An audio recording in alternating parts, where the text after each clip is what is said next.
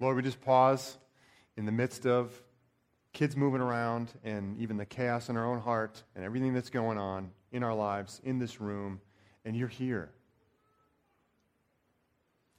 And Lord, I ask for you to speak to each one of us today through your word and by your Spirit. And so we thank you in advance because we presume upon your grace, Lord. Thank you that you will speak. Thank you, God. Amen.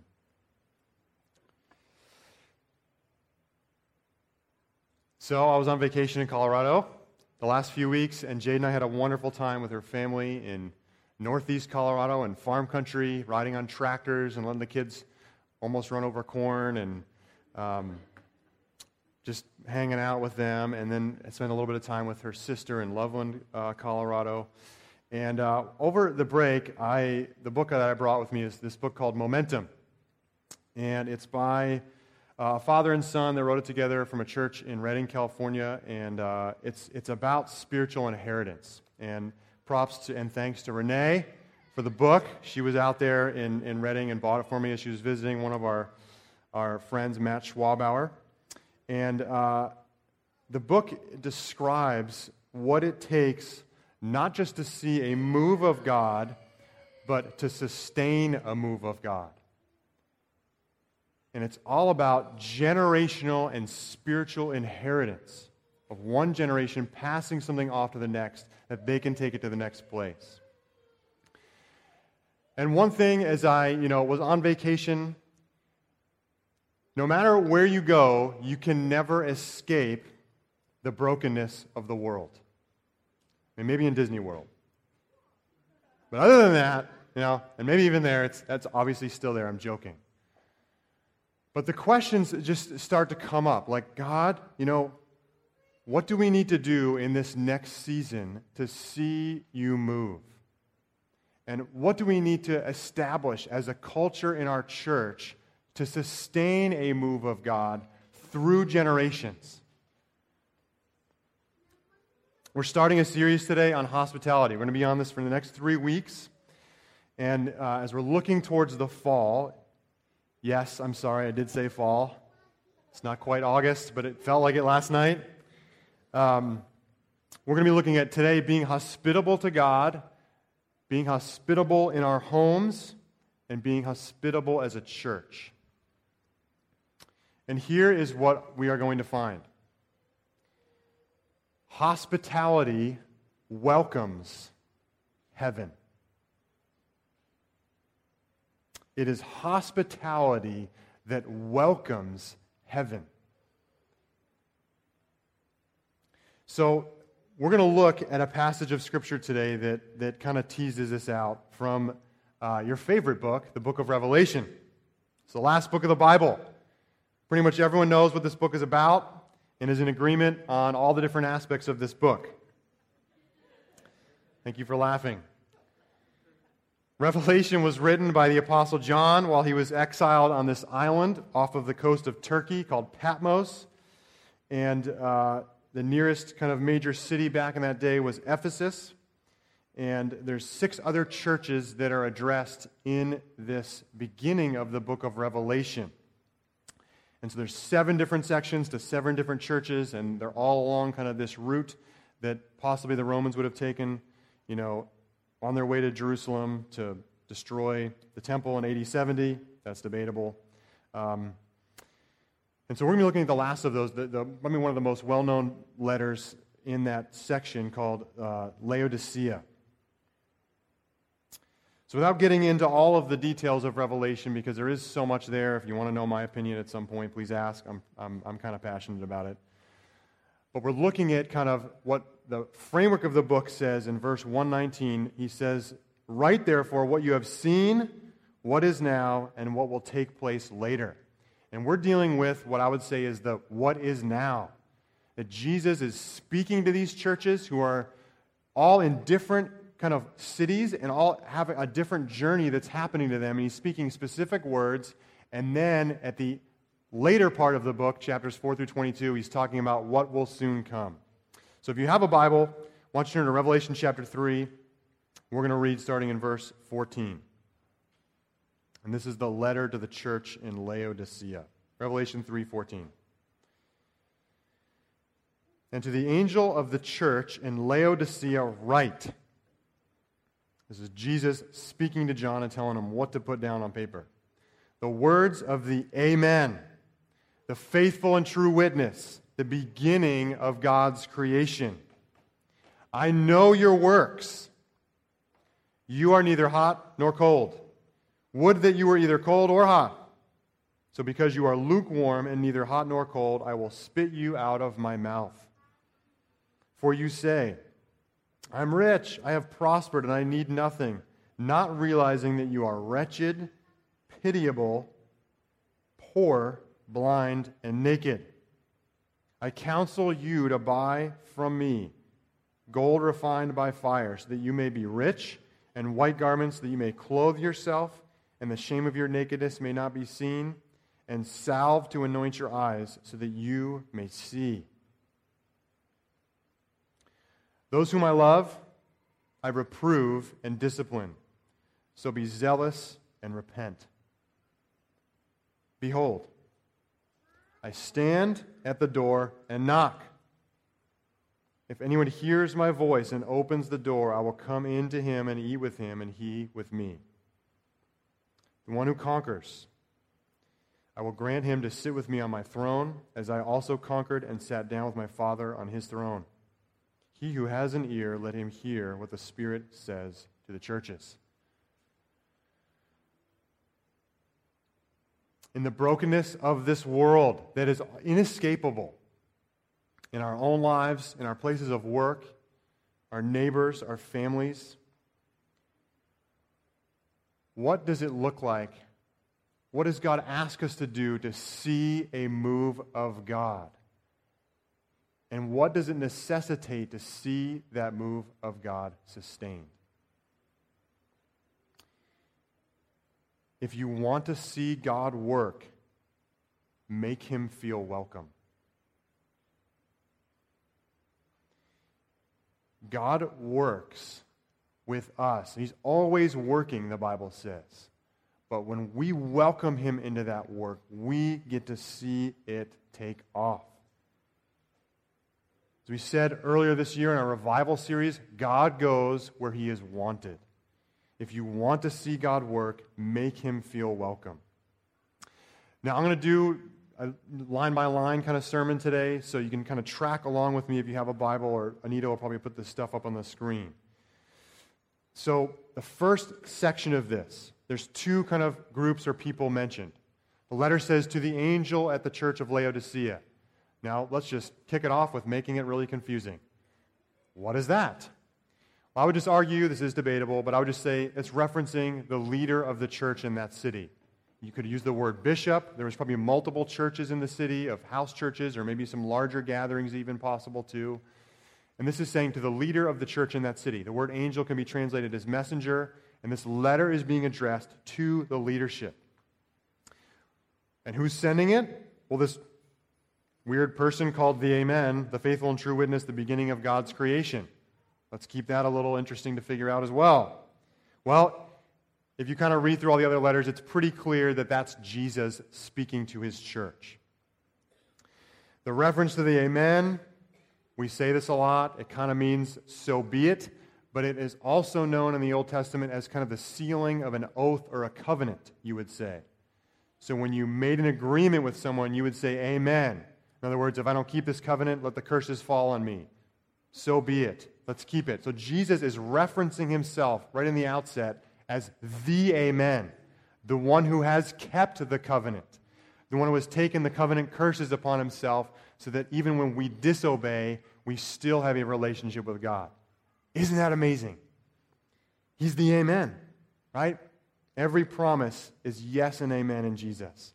He's the faithful and true witness, meaning that he always keeps his word, and his word is always kept, because what he says actually creates reality, right? And what he says, he always keeps his promises.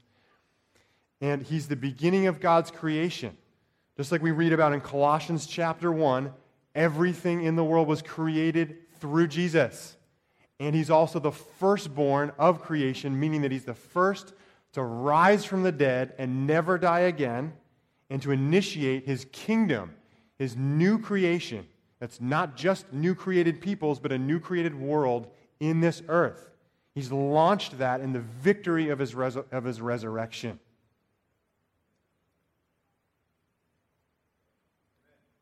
Come on. He's establishing his credentials, so to speak, and authority to say, this is who is speaking to you. Right? It is the one who's created the world. It is the one who has kept the covenant promises and invited you into a relationship with God that you don't have to earn it. You just receive it as a gift. And everything I say is true. I always keep my word, and my words actually make reality happen. Last winter, we've been on this long journey of moving frequently. And Lord, give us a home in Jesus' name. Last winter, we were living in the townhomes of Beverly, and the chaos of moving with little kids and everything, after the first month, I just totally blanked on writing the rent check. And so like a week later, we got a letter in our mailbox, and it was from the management of the townhomes, and I was like, oh, I'm going to read that. I wonder what this says. And it's like, you're being evicted. You haven't paid your rent. And I was like, oh my gosh. I freaked out, right? There was some weight behind these words. That's kind of what Jesus is doing here, right? He's saying, hey, there's weight to what is being saying because I am the one that has all authority, right? Now, if you've heard this passage before, there's two temperatures that are being talked about. So Jesus establishes authority, and then he moves to, hey, this is what's going on in your church, in the church in this city. He says, you're not hot and you're not cold. And both of those are good. Hot water is good. Cold water is good. Laodicea was in a tri-city area and had water piped in from two other nearby cities. This one city was called Colossae. The book of Colossians was written to them. And they had cold water that came down from the mountains. And so they built these pipes to pipe this water into, this really cold, refreshing water, into the city of Laodicea. They were east of that area. A little bit north and west was a city called Hierapolis, and they had hot springs. And so they would pipe this water into the city, from Hierapolis, miles away, build these pipes, and get this hot water into the city of Laodicea. Now, this is ancient times, right? There was no refrigeration. So as you can imagine, when the water arrived, there's always the battle to keep the hot water hot and the cold water cold. And so oftentimes, the pipes would get clogged up by different mineral deposits, and it wouldn't flow as freshly as it would have, and it would get there, and it'd be lukewarm. Not that fun to drink, not that fun to take a bath in, especially in the winter, right? So this is what Jesus is saying. He's not saying hot is super on fire Christian and cold is you don't even know Jesus. No, he's just saying, he's using this as an analogy to say, I know your works, they stink. They're not good for anything, actually. He's being rather blunt with them. It's not good for bathing. It's not good for drinking, right? What they're doing is not reflecting Jesus in their works, the way that they're living, and it's not having an impact on the society around them. I had two really interesting conversations earlier this week, just on, I think it was Thursday and Friday. Two different people who were just describing the toxicity of their place of work. Just how, for each one of them, it felt like the culture of their workplace was oppressive.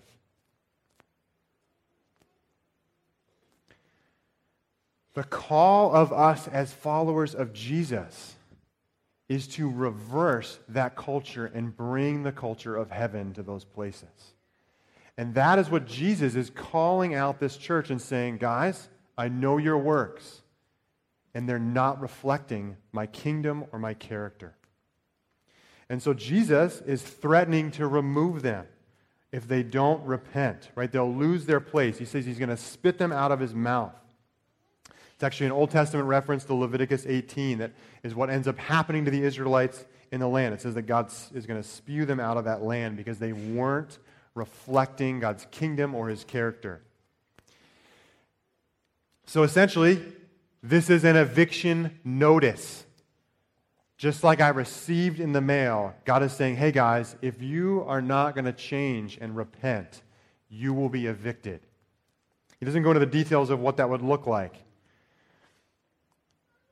But he's giving them a warning. Now, the city of Laodicea was actually a really wealthy city. It was a banking center. And they had three things that they were kind of known in Turkey for.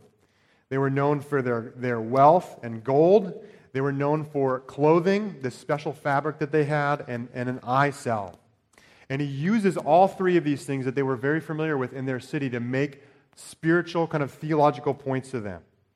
So, banking, that's known for having money, right? But he rebukes them and says, you're actually poor. You have all this wealth, but you need real gold from me, real riches. You need to invest yourselves in what will last forever, right? They're living lives of disobedience. In that city, they're known for this black wool that was kind of a coveted fabric. I'm guessing they probably had, black sheep, Baba black sheep. Maybe that's where it came from. Probably not. And so it was kind of a highly sought after fabric to make fine clothing. And Jesus says, you're naked. You think you're dressed and you've got it all, but really you're naked. Meaning they're not reflecting the character of Jesus. And he challenges them to put on white clothing, the opposite color of this fabric that they had in that culture, in that city, representing purity, representing the kind of this big spiritual word of sanctification, of growing to act and live more like Jesus. And the last thing, they were known for this, I don't even know how to say this word, but Phrygian powder that they would use to make an eye salve that was also sought after. People would come to this city to get kind of different medicinal things that were there, and this was an eye salve that they had that people would put on their eyes to hopefully bring healing. And Jesus says, you guys are blind. You think you've got it all figured out, but you can't even see the spiritual reality that is all around you. He says that they need a change of worldview. The way that they are seeing the world needs to change. The way that they're making decisions needs an overhaul. In middle school and high school, I was a two-sport athlete. I played soccer in the fall, and then I played basketball in the winter, and the spring I had off. And I was a pretty, type A student. I was pretty diligent in my studies. And the funny thing that I started to recognize is that my grades actually were usually better in the fall and the winter than they were in the spring when I had all the time in the world to study. Go figure. I don't know if you've ever realized this in your own life. Right? It's often when we get squeezed a little bit or there's pressure on that we end up being a little more disciplined. It's when we kind of have it made that we tend to get a little lazy and get off course. There's a lot of parallels in this letter between our culture in America and I think what they were experiencing in Laodicea. Why? Because we are so wealthy. For most of us, we don't worry about where the next meal is coming from. And we joke about, first world problems. But we still often are so blind to what is really going on around us in the spiritual world. We're not investing ourselves in things that will actually last forever or will actually see heaven come to earth. The kingdom of God advancing in our families, our neighborhoods, and in our cities. And that's, I think, often why the challenge for the church in America is we don't see what is happening in a lot of the rest of the world. Because we've essentially been blinded by the wealth that we have around us. And I'm not saying that wealth is wrong. Just don't take it that way. So Jesus calls in this letter a call to repentance.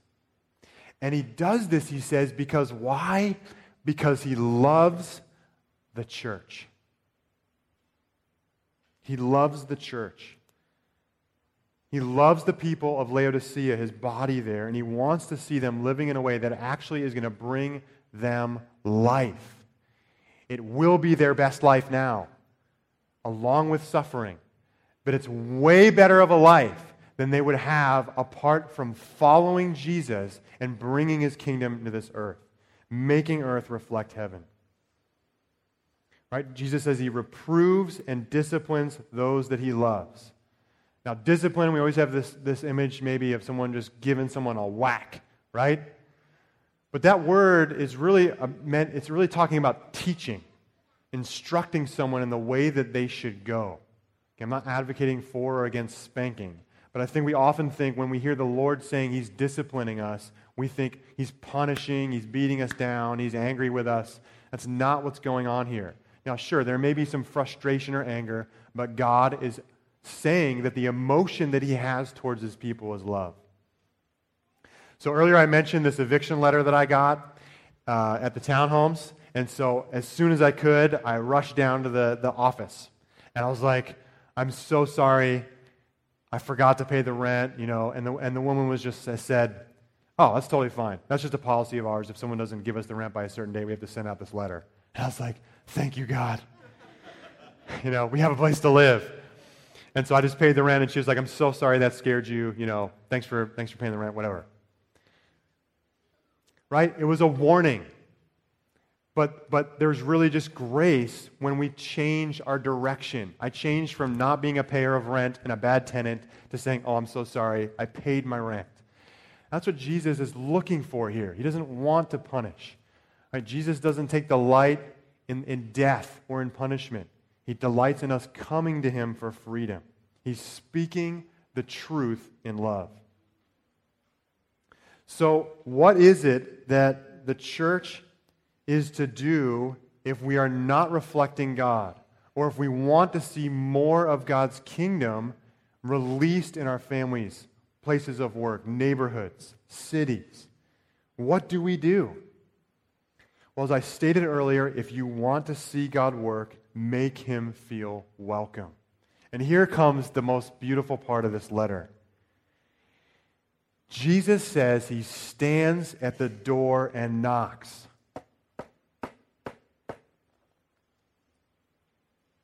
Now, back in that time period, if there was a military leader or an official, a Roman century, they could stand at the gate of a city and say, "Behold!" and bang on the door. And they had the privilege and the right that city had to let them in and provide food and shelter and anything that they asked for. Now you can imagine that privilege was abused because it could just be a demand. There was no request in that. It was hospitality by force. But Jesus is presented in a contrary light to that cultural norm. He's knocking at the door, but asking for permission to enter. Isn't that amazing? We hear in the beginning of this letter the one who has all authority, who's created the entire world and is now recreating it, the one who never breaks a promise, who's always faithful, and actually his words create reality. He asks for permission. He doesn't demand, manipulate, or abuse a position of authority. That is absolutely incredible. And many people have used this passage to kind of describe, hey, this is Jesus knocking on your heart so that you will put your faith in Jesus. But this letter is actually written to people that are followers of Jesus. Which the sad thing is that this is a church, a group of believers, and Jesus is outside. He's knocking on the door and he's wanting to be a part of what's going on, but he's not invited. Now, it blows my mind if this letter, my personal opinion is it was written before AD 70.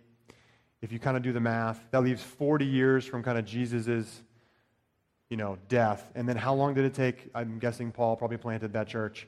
He planted most of them. How long did it take? How long has this church been in existence? 10 years? 20? Maybe 30?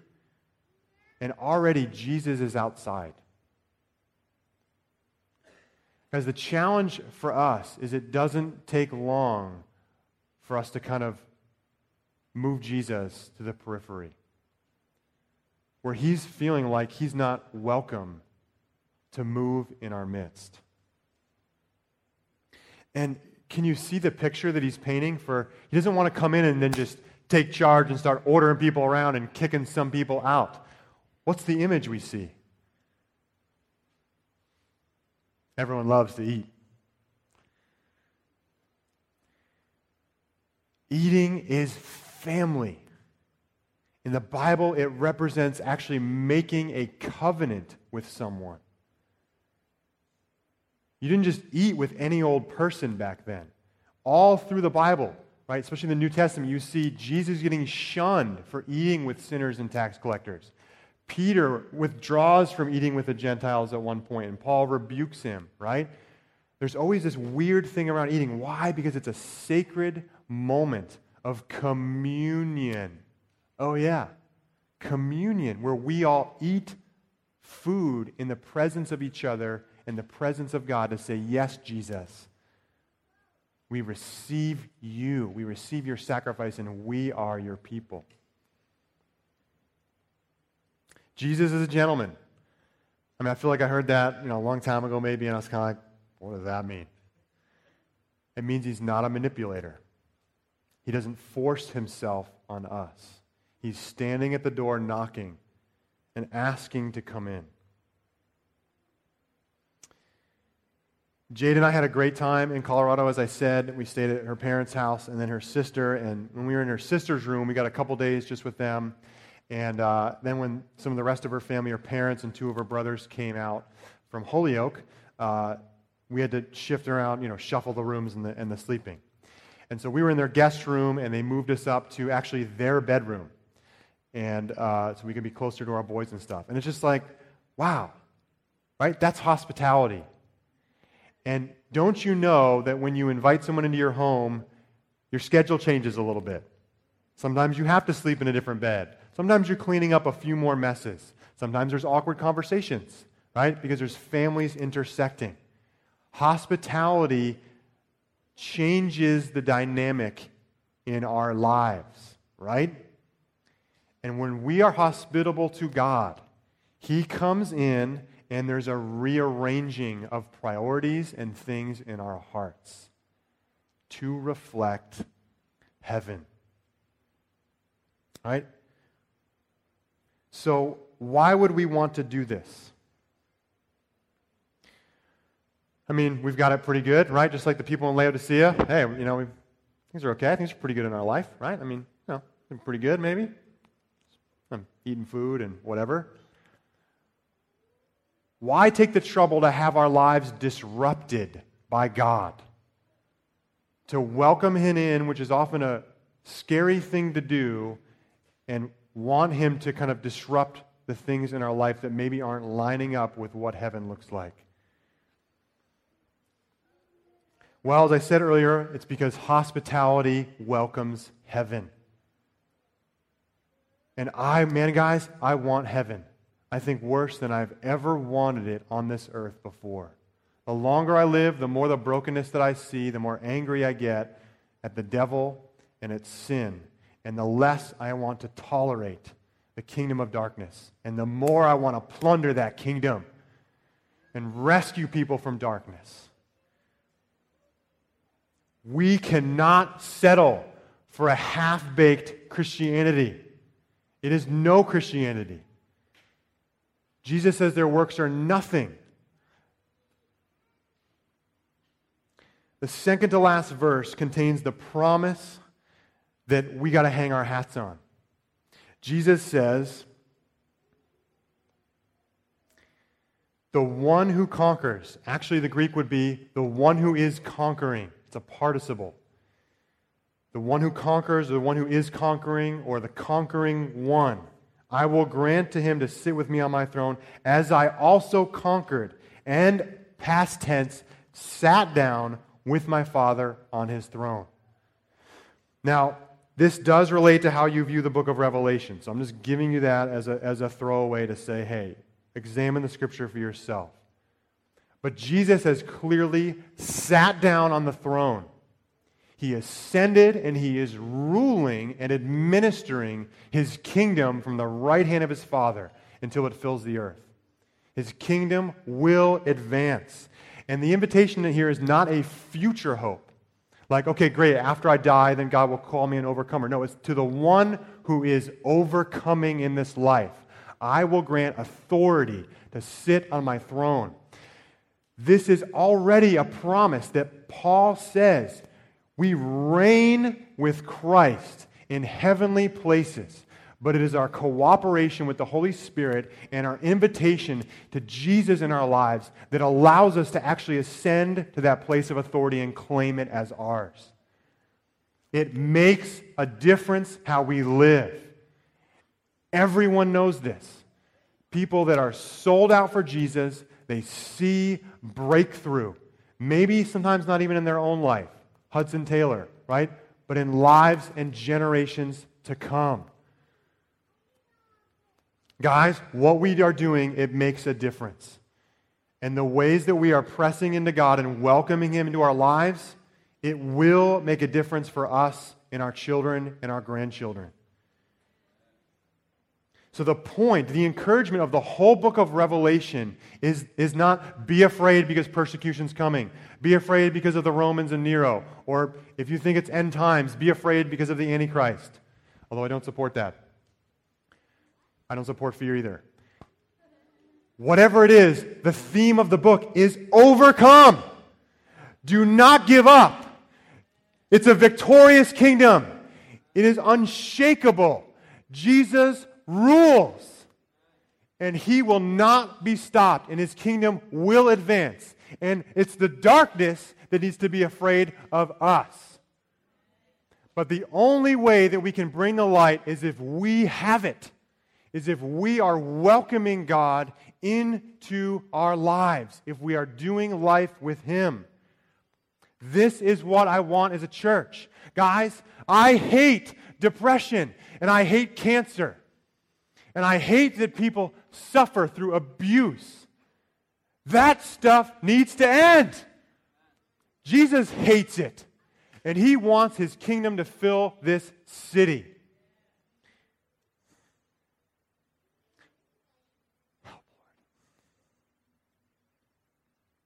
So how do we be hospitable towards God? What does it look like? I heard a really awesome sermon once from a woman of God on hospitality. It's actually in this room, up here on this stage. And she said, hospitality is creating space by receiving grace. It's creating space in our lives for people. And today we're talking about creating that space for God. And we do that by receiving God's grace. Right? That's how we receive it, is creating space for God in our lives. And that enables us to extend grace to other people as well. Now there's two ways that we can do this mainly. We repent and turn from our sin, and then we make space in our lives to receive the grace of God. Now you all know this. I mean, this is not, read your Bible and pray. Okay? Please don't brush this off as a read your Bible and pray message. This is a bring God into every moment of your life. That is where they are lived. And yes, it is a read your Bible and pray. Because reading your Bible and pray is creating space for God to move. Now, this is going to look different for everyone in this room. Because we're not living by rules. We're living by love, the law of love, and we're being led by the Holy Spirit. That's the new covenant way. And so that repentance is going to look different because your struggles, the things that make you afraid to bring God into your life, right, are different for you than for somebody else. And what it looks like for you to follow Jesus and create space in your life to invite him in, to develop a life of prayer is going to look different for you. You know, I mean, even praise and worship. When we're doing what we're doing, when we're worshiping God, we're honoring him, we're making him smile, but it's also welcoming his presence in the room. Right? When we're declaring truth. I mean, when Alex was reading that blessing, I don't know about you, but I felt the Holy Spirit imparting that truth to us. Jesus is standing at the door and knocking. He wants to come in. The two things that I would mention today that keep us from letting him come in is fear and unbelief. We're afraid of what he's going to do when he comes in. We're afraid of what he might ask us to give up. We're afraid he might ask you to go to the jungles of Indonesia, which he's not going to do unless you're dying to go there. And he puts that in your heart, just to state that. And we won't let you go unless that's there either, amongst a number of other questions that we would ask. Right? He comes in. What is the picture? It's a table. It's a meal. It's a relationship. It's a friendship. That is what he is inviting us to. The second thing is unbelief. It's the unbelief that Jesus is actually standing at the door. We think he's down the road. He's at someone else's house, eating with them. But he wouldn't do that for me. That is a lie from the pit of hell. Literally. That is a lie. And I rebuke and renounce that lie in the name of Jesus, and I break its power over your life. Jesus is standing at your door and knocking, and he wants to come in. The last verse calls for them to hear what the Holy Spirit, what the Spirit is saying to the churches. Now, I have to say, we are not the church of Laodicea. I don't think if Jesus is here speaking, he's going to say, your works, you don't have any works and they're worthless. There are so many things that point to the love and character of Jesus in this church, and I'm proud to be the pastor of this church. I'm proud to brag on this church. I mean, you heard even last week from each other just what the Lord is doing in our midst. There's so many stories of you guys reaching out to your neighbors, sharing the gospel, praying for people. But I want more. Don't you? And so what is going to do that is creating a culture of hospitality where God knows that he is welcome, that he has our attention, and that we are an available people. Hospitality welcomes heaven. So let's have the band come back up. And what we're going to do, as this verse says, is let the Spirit, let the churches hear what the Spirit is saying. That's what we're going to do right now. We've got 2 songs lined up for this closing section. And the first one, it's just an invitation to listen to what God is saying. And there's 2 questions I'm going to prep you with. So for all of us, it's probably not a black and white picture of Jesus is out there or he's in here eating with us. There's always different places in our lives where maybe he's been welcomed in and other places where we've kind of pushed him out. So I'm just going to give you 2 questions that I want to ask you. The first is, Jesus, where have I shut you out? What parts of my life have I said, you're not really allowed in here? And then I would just ask you, as he reveals that, just repent. If you want to come forward and kneel and repent before the Lord, I would encourage you. That's a physical way of actually also engaging in that. There's no shame in that. The second question I'll leave with is, Jesus, what does it look like for me to welcome you in at a new level? What are you calling me to? Is it getting up early and praying? Is it staying up late to pray? Is it being with you throughout the day? Is it fasting? I mean, it may be a myriad of things for you guys. But I want the Lord to reveal that to you, and I trust he's going to do that now. So the band's going to play this first song. I'm going to close in prayer and just challenge you to ask the Lord, hey, what ways am I shutting you out? And secondly, how are you asking me to invite you in? Holy Spirit, thank you that you're here. And we now welcome you to move. We invite you to move. And as the best we are able, we open our hearts to you, and we ask for you to speak to us individually. Answer these questions, Lord. Reveal sin. Reveal the places we've shut out, and show us what the positive step is that you're asking us individually to take. Thank you, Jesus. Come and speak through your Spirit.